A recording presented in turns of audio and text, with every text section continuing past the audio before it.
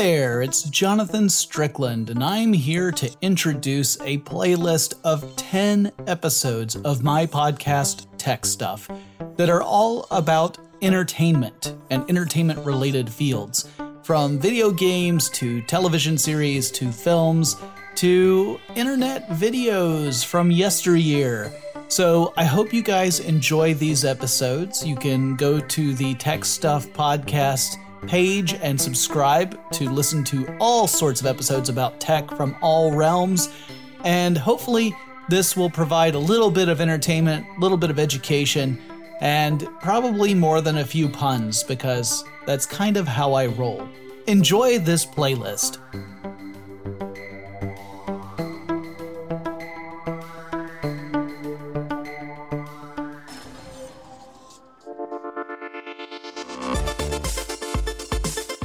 Welcome to Tech Stuff, a production from iHeartRadio. Hey there, and welcome to Tech Stuff. I'm your host, Jonathan Strickland. I'm an executive producer at iHeartRadio, and I love all things tech. And we are going to continue our playlist on entertainment. And this episode involves a couple of the members of the crew for Stranger Things, the Netflix series, who came into the office and talked about what they do in order to make the sets work the way they're supposed to. It actually, and how they look too. And, Stranger Things was set in the 80s, so getting everything to look period appropriate, if not, 100% accurate, was a bit of a challenge, especially with all the tech. So we're going to take a listen to this episode.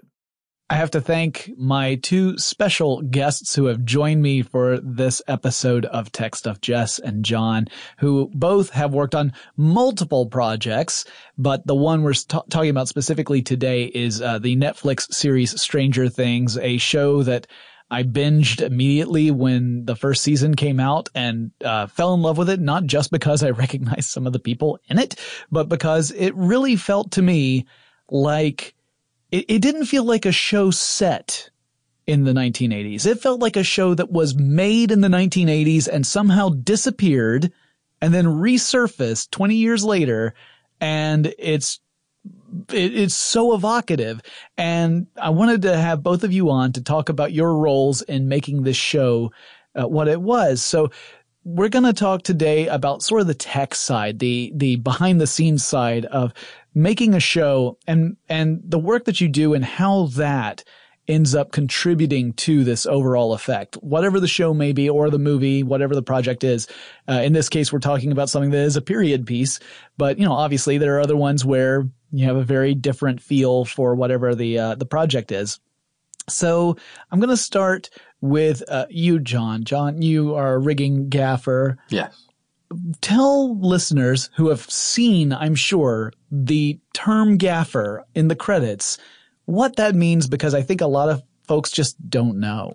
The gaffer is just a department head that's in charge of the electrical distribution and lighting. I think the term comes from old man. Yeah. Who was the old man on the crew. He's in charge of the lighting. Yeah. They have the term gaffer in Lord of the Rings, actually. Samwise Gamgee's father is called the Old Gaffer. I say that because I'm a Lord of the Rings geek. So what are your responsibilities typically on a shoot? As a rigging gaffer, I provide the power to the set, and any lighting that we can get up beforehand, before photography, we'll get that done as well. Cool. So you are making sure that all the stuff that needs to work is actually going to work. Yes. An important role on any production. And how did you get your start in the business known as show? I was a nanny for a director of photography in 1998, the summer of 98. And I watched his kids during a summer, and at the end of the summer, he had me tag along with him to go work on a film. And after the film, he was like, "Oh, you'd be great at this. You should move to LA. I got my friends that can hook you up at a camera rental house, and you can do that for a little while." And I was like, "No, I don't want to do that. I want to move to New York City and be a bum." So I didn't get into it right away. I was a maintenance man in an apartment complex, and all my tools were stolen. Oh, my. And I was like, I'll go work on movies now. A circuitous route to get there. So did you have a background in electrical work before you even got into the movie biz? A little bit. I've done, like, my dad does HVAC, so I kind of dabbled in that and doing the whole maintenance for apartment complex thing. I kind of understood electrical systems.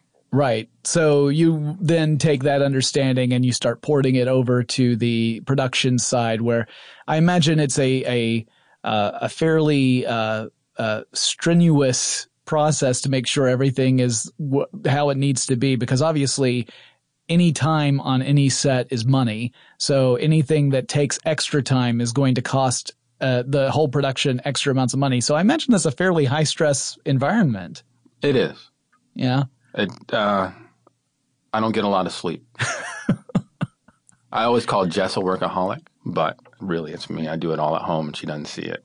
Ah, that's fair. Now, Jess, you were a set decorator, or still are set decorator for Stranger Things. Also, congratulations on getting an Emmy nomination for that work. Thank you. That's amazing. It's the first time I think I've ever sat down at a table with an Emmy nominee. Wow. Yeah. I mean, it's a big moment for me, is what I'm saying. So let's talk about what that means. What is actually set decorator on a set? So I work under the production designer, and the production designer kind of sets the look, like helps pick locations, and then, has a lot of references and different things as far as the minutia of how a set comes together. There's an art director who kind of oversees more of the construction end of things. And then everything from like those four walls, for the most part, I kind of deal with. So light fixtures and, carpet and sofas and electronics and all the garbage in some sets that piles up and the clutter. That's my specialty. So when the art department has said like, oh, we've got this idea for what the feel for this particular set needs to be, it's your job to go and actually procure all that, put it all together, make sure that it's matching the vision for whatever that idea was. Right. Yes. And on a production that's a period piece, I imagine that also involves lots of hunting around for really obscure and obsolete stuff. It does. I spend a lot of time, and I always tell everyone, dead ladies' basements, estate sales. I'm always like emptying out the leftovers of houses, after an estate sale is over. And Stranger Things is one of those weird shows, especially where everything's a little bit interactive, kind of, which is why that's why I wanted John to be here, because I think he sold himself short a little bit as far as like just preparing, or providing power to a set, because we had so many interactive elements, lights and otherwise, that, kind of had to be period and had to be functional and do a bunch of different things. So. Yeah, a good example of that would be, of course, the Christmas lights play a huge role in that season of Stranger Things. I mean, it's a communications device, and I don't know how many of my listeners know this. Christmas lights don't work that way typically. You have them all rigged up so that if one goes out, they all tend to go out, especially the period ones. So getting them so that they light up in very specific ways probably meant a little bit of rewiring work and a little bit of rigging things in an interesting way so that you could get it to do it on command. That was such an important integral part of the storyline. I remember when they came and asked me, they were walking through the Byers house set. It was Chris and Jess and Todd.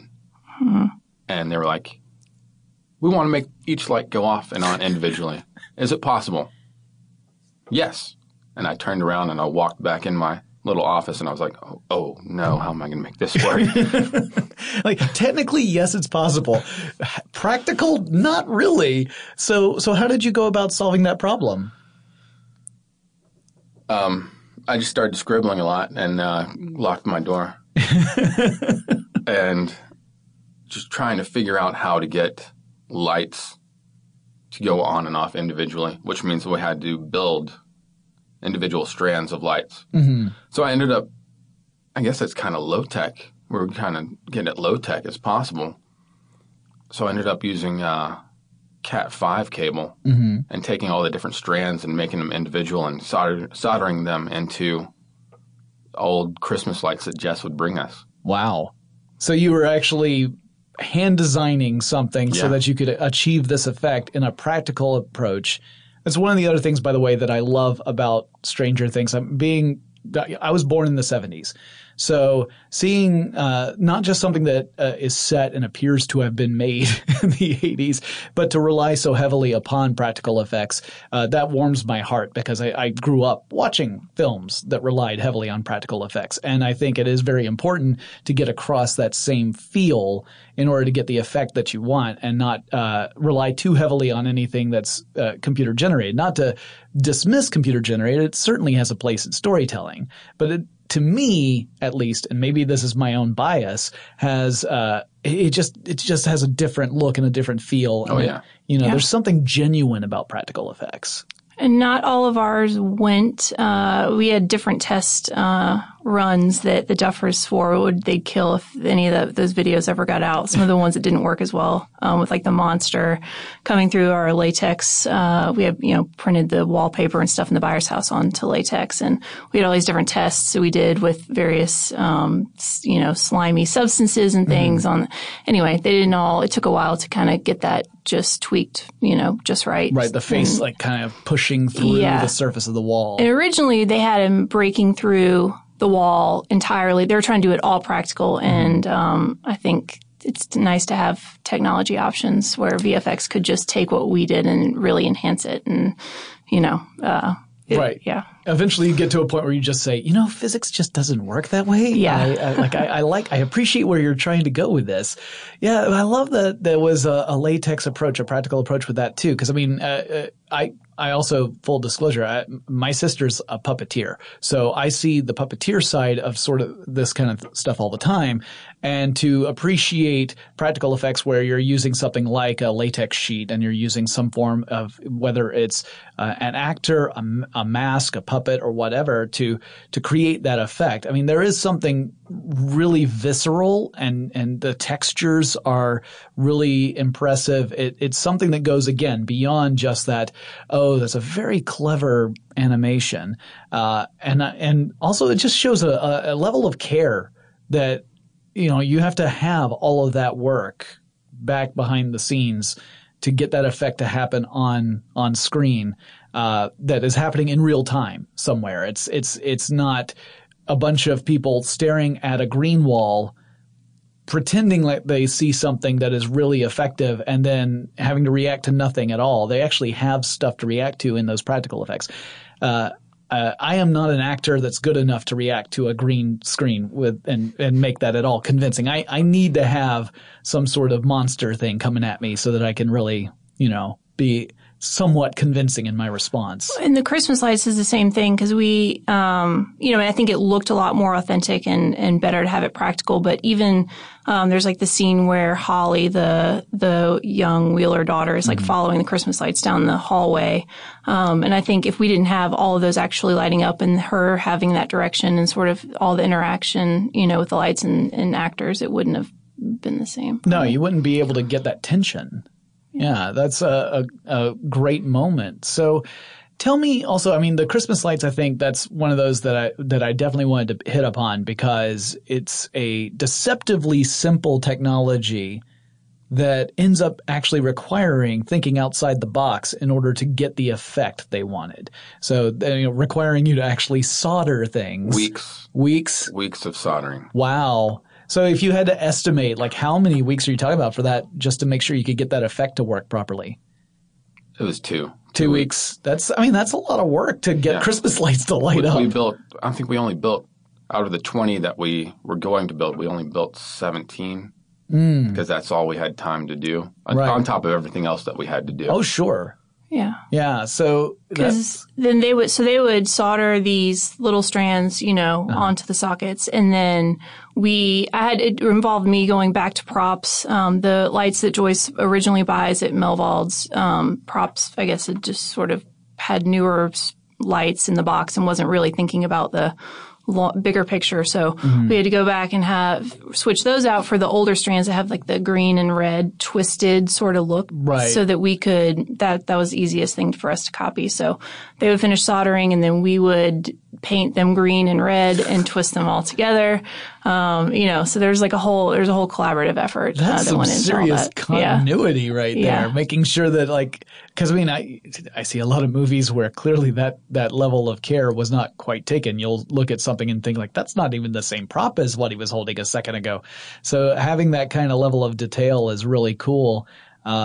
So I assume there was someone just actually just manually operating those lights for all those sequences. We had our dimmer board operator, Jim Dorneman. Uh-huh. He programmed all that and operated in real time. Wow. He's another one of my heroes too, because the Christmas lights were one thing, and then there's also like the scene with the lamps in the bedroom, and Winona having to, I guess we never had a scene. At first they were going to show her bringing all the lamps in and setting them up, and that was going to be a whole other nightmare. But, once they were sort of, there, just getting those programmed right to do that effect, Jim stayed late with me one night and just we did, kept practicing and getting all that down. So, see, to me, that's really cool because it's not just technical. It's a level of performance. I mean, you're playing effectively another character in the scene. Yeah. And so, there's all the timing that's required in that to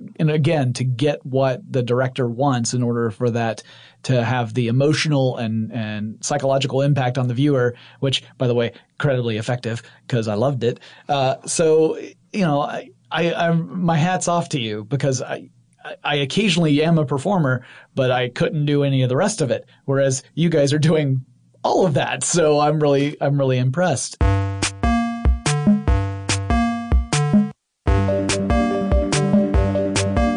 I assume that it is pretty tricky outfitting entire sets with 1980s era carpeting, furniture, the technology in particular, because we're not so far removed from the 1980s that we think of those things as antiques. So therefore, there's not a lot of work in preserving them.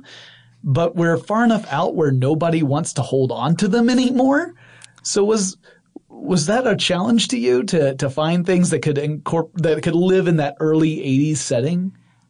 Not as hard as you would think. I think mostly just because, thank God for estate sales and Atlanta being a good estate sales city. Mm-hmm. I've worked in other cities where you just don't, they just don't operate like that. They don't, I don't know how people get rid of their stuff after they've passed. I don't know, but Atlanta's good about it. There are other, I've done other movies. I did a movie that was a news station set in the 70s. Mm-hmm. And that's one of those, there's already not a ton of, news broadcast station equipment out there, not old Nintendos and things. But, sure.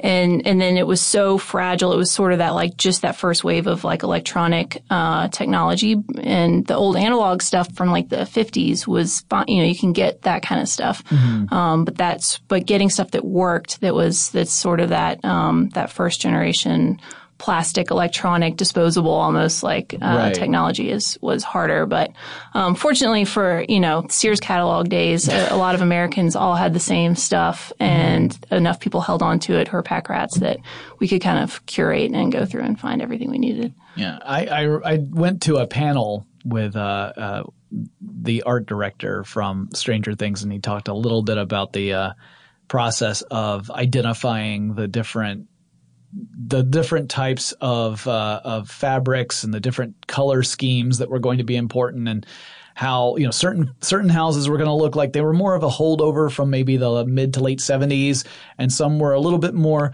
modern in the sense of the early 80s, and that also was really interesting to me. This idea of you're not just creating a huge pile of stuff from a general era. You actually have to give each of these places its own personality. Well, there was I tell people the story that one of our accountants came to me after we were up and filming the first week or so on stage. And, she said, Jess, I saw your sets. They look really great, but gosh, this is the 80s and they look very 70s to me. And I was, and it's one of those, not every socioeconomic group is going to just instantly have, you know, the latest 80s, stuff, from like that Sears catalog that year. It's more of a, you know, when did they build the house? When would they have, you know, renovated, or what's their, you know, did they have the means to update the carpet, wallpaper, whatever, and kind of have to just think it through. Each character having its own sort of storyline with their home. Yeah, keeping everything consistent. I mean, that is clearly very important if you want to establish things like a believable character. It would be weird to go into a home of a person who was presumably just scraping by, and you see what appears to be a brand new Apple II GS in the background. You're like, that's a couple of grand. Where did they get that money for that thing? Yeah. Yeah. So, was there anything in particular that you, either of you, that you think was really interesting or really cool, something that you had not anticipated, that, you know, that's like your go-to? Like, you know, if people are asking you what was it like, you're like, well, let me tell you this particular thing that I was really excited about, whether it was something that turned out the way you expected at the beginning or something that completely went a different direction. Getting invited back to season 2, that was a surprise. That's good. That's good. I think if you were able to take all of those Christmas lights and make them light up individually, that's a really good start. I don't know. That's why I was thrilled to be here today and asked John to come too, because for me, that sort of like collaborative overlap. My thing, and he knows this well, is that like today in film, like everyone loves LED lights, lighting, even if they're trying to even if it is like period or they want it to look, you know, period, they still kind of fall back on LEDs because they're easier to control. And, Sure. And I kind of hate them. So, I mean, I'm coming around to some of them, but anyway, to have our electrical department have the patience to kind of like really do it right and work with the older technology. And, you know, it was a long process, but. The fluorescent fixtures, lots. Oh yeah. And that's lots another. of fluorescents because they're period, of course. And hardly anyone stocks fluorescent ballast. That we had to replace hundreds of ballasts. Wow. In high schools and Melvalds and all over Georgia. We replaced ballast. Wow. That's a big undertaking. It was awful. Yeah. But it pays off on screen because it does give you that like that's why it feels like it was made in the 80s, is because it has all of this love and care behind it. And you can see that rolling out through other projects that are clearly following that same philosophy. I mean, Stephen King's It coming out, like, I think the look of it owes an awful lot to Stranger Things. It has a very similar kind of feel to it for that second. I mean, it's amazing to me that they went ahead and decided to set the adult story in modern day, which conveniently made the children's story set in the 80s. And so there are a lot of parallels there. But it's funny because, of course, Stranger Things also, you could tell, has a little bit of the influence of Stephen King is certainly in the Stranger Things universe as well. So it's all kind of feeding in on itself. It's a collaborative and cooperative as well as competitive process, I'm sure. So were there any particular sets that you really liked working on, or any that you really did not like working on? John, I probably will have different responses, but, I mean, the Byers house is I tell everyone it's like its own sort of character that we, you know, it's, at least we shot it in for the most part, chronological order, because we really literally destroyed it completely, as we went, and, you know, Joyce ripping things apart and monsters smashing things. And, I will say it was towards the end of it when all the Christmas lights were up and like half pulled down, and it was an absolute nightmare for the shooting crew. I mean, for a boom operator to operate in that setting was just like, everyone was getting like tangled, and, it was truly like it was kind of fun to watch it progress, but it was it took a lot of patience. There are not every shooting crew would be cut out to kind of handle that setting. My least favorite was the high school, because we had to go in and replace every fluorescent, most of the ballast in there, and then towards the end of it, when they had the scene with 11 and the monster, everything starts to go crazy and flickers. we had to take everything out, and we reinstalled our own LED strips throughout the school so we could make everything flicker on and off. Mm-hmm. That's a lot of work. That's a lot of work. And it wasn't even just LED tubes. It was like, 'cause they were soldering again. I just would see, you guys were on location, soldering in some old classroom. Putting LED strips in like tubes or whatever you were doing. That was. Well, what was it like working in, the facility, wasn't that set in an old building in Emory? Yeah, Hawkins Lab. Yeah, Hawkins Lab. How was that experience? There are a lot of shows that film there. I feel like we were still on the early wave of like some of the shows that were like really working on all the different floors and stuff. So like, especially John and having to go up and put, move ceiling tiles out of the way to run cable and stuff is like you're for the first time in 40 years, You were the explorer that everyone else got to benefit off of. We found all the rat feces. Yeah. Well, for people who don't know, can you talk a little bit about the building itself where the Hawkins Lab was? Because I think, again, everyone sees it in the show, but they don't know what the actual space was. They might just think, oh, was that just a set on a studio? And in fact, parts of it at least were very much in a real building here in Atlanta. Yeah, I will say, like, when the Duffers were first here and we were going to, film Stranger Things in Atlanta, and full disclosure, I sometimes location scout when I'm not decorating. It's like my secret job. Mm-hmm. So I was doing a lot of the like early scouting, trying to figure out what Hawkins Lab was going to be and how undercover and small it was going to be, or how big and, just what the look was going to be. Or whatever it might be. And we didn't all agree. I felt like that building at Emory with its metal facade and kind of craziness on the outside was a little like ostentatious for a secret sort of government facility. But anyway, they loved, it is a pretty impressive building and it's very distinct. And what they did with it in post, like putting the satellites and stuff on top, it made it all kind of work. But it's on Briarcliff here in Atlanta, and it's an old mental hospital. So it's truly creepy.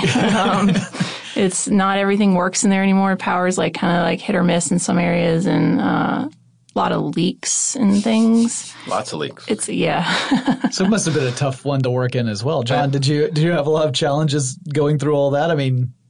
It's just like that place, they just stopped one day and everyone left. And then people came in behind them and trashed the place. So there was broken glass everywhere. There were needles everywhere. And just trying to figure out how does this light come on? Right. And then you have to trace it all the way down, sometimes to the floor underneath you or the subfloor underneath you. It was definitely a challenge. Wow. So I'm sure that was one of the more difficult ones to power and make sure that everything was working properly. I saw the pictures of sort of the before and after during one of those presentations, and it was really really alarming, actually. There was a shot that was just down a hallway, and it was possibly the most creepy looking photograph I had seen in a really long time. Well, the one thing I will say is that we had every intention when we first started of shooting, like the sort of Rift Lab in Hawkins, like where the tank and everything is. That was the tunnels leading up to that, and the opening scene where he's like getting off the elevator and everything. We were going to do that at Emory, which is they actually have these like underground tunnels that are. It's pretty bad. I don't even know. Yeah, it's like asbestos and all these like, it's dark. There hasn't been power down there forever. And so at the last minute, I think they'd done these like air quality tests and stuff, and they finally said, this is great. The texture is great. It's authentic, but we cannot film down here. So we ended up copying the general look of it on our stage, and we built a series of tunnels that were a lot more easy to control from a lighting standpoint and every other aspect. So right. You don't have to worry about breathing in carcinogenic air. When we do that, I feel like John and I and our crews that are there, beforehand so early, working on places, especially those guys with like the ceiling tiles are the hidden. That's what is above those is the real, there's there's a whole treasure trove of filth. Exactly. Yeah. Exciting. So we deal with the worst of it, and then I think shooting crew has a little better time by the time they get in there. It's all been cleaned up a little bit. Right. And then, of course, then you have, the very pampered people, the actors. That's fantastic. Oh, yeah. They complain a little bit about it being a little chilly outside. And like, listen, when we came here, there was no power, water was coming in, and there were rats everywhere. So there's some sets like in season 2, which, we can kind of leave everyone to sort of experience later this month. But there is an arcade.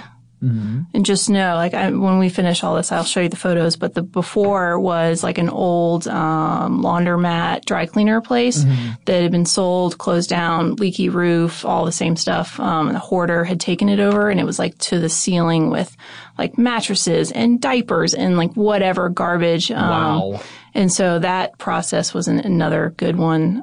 We've had a lot. Stranger Things is like people who hear about our production, I feel like, who also shoot in Atlanta are like, who see and kind of know what we started out with and then what the final product is, are like, why, your show is like, does the craziest, like we're willing to put up with a lot more, I think, than a lot of other like productions, Hollywood productions that, would never touch some of the places that we go into. Yep. Well, again, it pays off though. So I look forward to seeing those photos because, of course, again, growing up in the 70s and 80s, I have a lot of fond memories of arcades that you just, you very rarely encounter those kind of places these days. It's going to be another one of those like, why would you put the effort into the but it was just little architectural things about the building that we thought were kind of great. And I don't know. Anyway, well, every now and then you run into one of those places where you're just like, well, everything inside here is trashed, but it's so evocative of that particular thing you're trying to do that, I'm sure it becomes one of those debates that rages in your mind. Like, is it going to be worth the amount of effort it's going to take to get this place into shape? And if the answer is yes, then you just have to grit your teeth and go for it and get the work done. The library, we had the Hawkins Library. Yeah.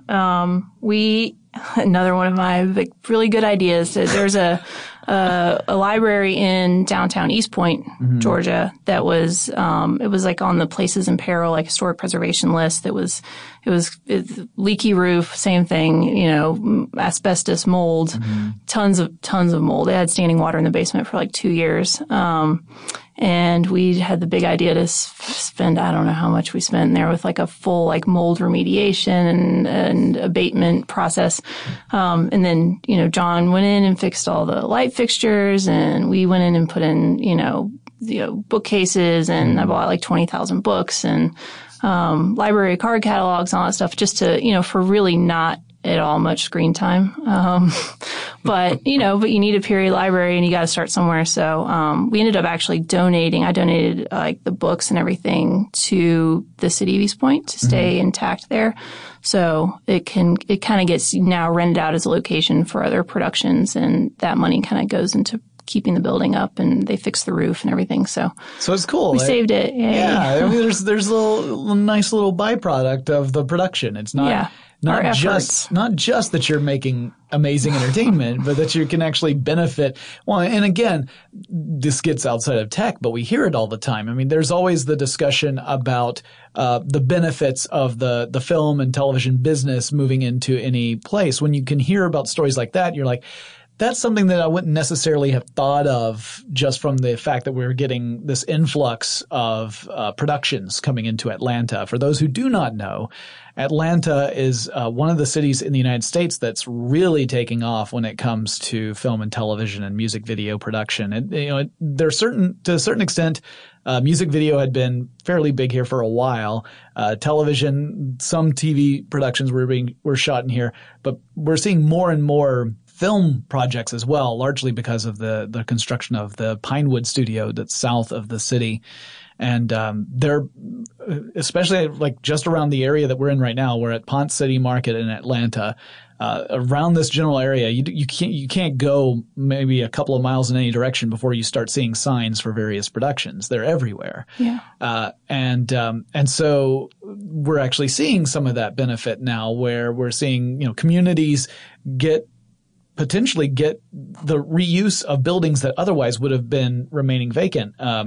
From a similar perspective, although this wasn't from a film production, the building we're in right now was largely vacant for decades. It was a Sears distribution center. Then for a while, the city of Atlanta had about 10% of this building. Oh, yeah. And the other 90% was empty.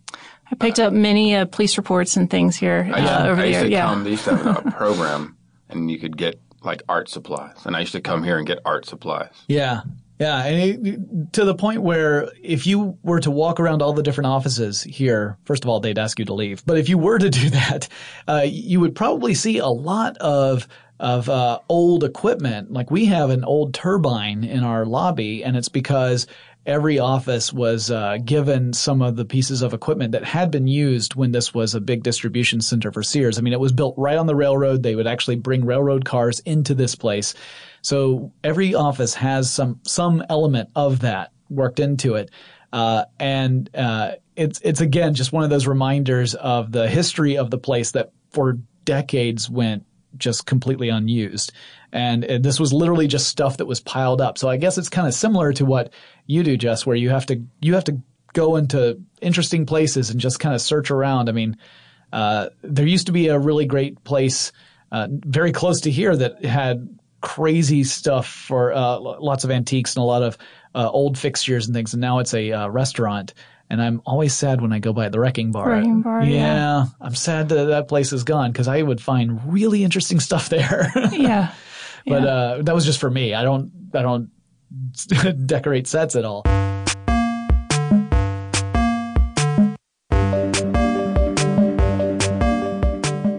So what do you think out of maybe not just Stranger Things, but any production you've worked on, what is the most interesting piece that you have ever found for a production? Well, this the movie I was talking about that was took place in a television station. Mm-hmm. It was set in 1974 in Sarasota, Florida, and the director, I don't know if he completely understood. He's a little bit of a savant and wanted to have like a full working broadcast studio from that era. So not just look like one, but actually work. Literally working, which, yeah, exactly. Like monitors and a control room and cameras and all of it and all the editing and this is all still like film and stuff. Sure, so, reel-to-reel tape and stuff. Yeah.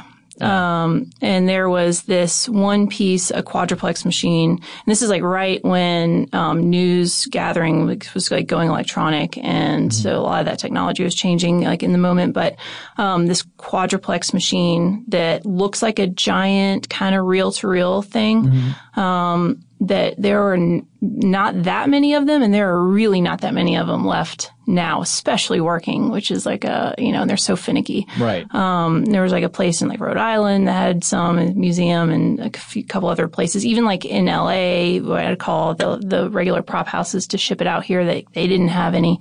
So I just was calling old TV stations, not that anyone has phones or answers their phone anymore anywhere. It's like another annoying landline thing. But so I was just driving around. We were filming in Savannah, and I was just driving like on the weekends to smaller towns that used to have news stations, just like looking for like that one place that has an attic or a basement that just stashed all the stuff and never threw it away. And there was a guy in Macon at a TV station, and he was like literally the only guy like manning like reruns of The Simpsons or whatever there, like I don't even think they did news anymore. But he came to the door, and I was asking him about like old equipment, and he's like, well, we do have this old site out in the swamp that we used to use like as a studio. And I was like, do you think you have a quadruplex machine? And he was like, oh yeah, I got that. I got like 2 of those out there. And I was just like literally that was like the best moment. And then so I get in this guy's truck and we ride out to the swamp, and leaky roof, no power, same thing we always are dealing with. But yeah, there in the corner, in like a dry corner, was like this quadruplex and a bunch of other stuff that was really useful to have too. We were able to kind of tinker and get it to work, and that's by far my like prized possession of all the things I've ever found. Yeah. Nice. I love it. It's the sort of challenges you don't necessarily anticipate until you encounter one of those auteur directors who has that strong dependence upon authenticity. I I'm sick of control panels, Jess. No more control panels. That's another, like season 2 is you guys will see when that comes out, but we did a whole control panel in the Rift Lab this time that we needed to be able to really control rather than like getting prop ones, which was kind of what we had the first season and something I was never really that happy with. I had probably the bad idea of designing my very own control panel with all these separate like old boat LED lights and indicator lights and all these different things that I was trying to get John in like really early last season to help start like figuring out how we were going to power each one and have each one on a separate control. And I was told there would be no flickering in season 2 because that was a big expense for production. And then you'll see. The whole board is a flickering mess of like, I was like, I feel like a little bit of it has been spoiled for me, but I will go into it just knowing there may be a flicker or two in season 2. I don't know. Maybe, I don't know. I haven't seen any of the footage, so I'm not sure. Yeah, maybe that all got cut. I wasn't even there when it happened, so. Yeah, that was kind of a nightmare. And we've done all kinds of like, even season 1 in the quarry, which you would think like that's, probably not even that much from a set deck standpoint. And there wasn't, except they wanted to light some of that scene with search and rescue where they find Will's body, or not real body, but they wanted to light that practically. And so we needed period whacker lights. And just like the logistics of like me finding the lights that were the right. Searching the surplus auctions. Government auctions is my other go-to. And so we found some in like Tennessee, sent transpo guys up there to go pick them up and bring them back. And then just John assessing that for the first time is, this like archaic mess of wires and different things. And, but he rewired those and they looked great on camera. Wow. So. It's kind of funny. I did an interview. It's actually going to be the episode that follows this one. With a guy who was hired to write a full kind of like a workshop manual of the Ghostbusters technology.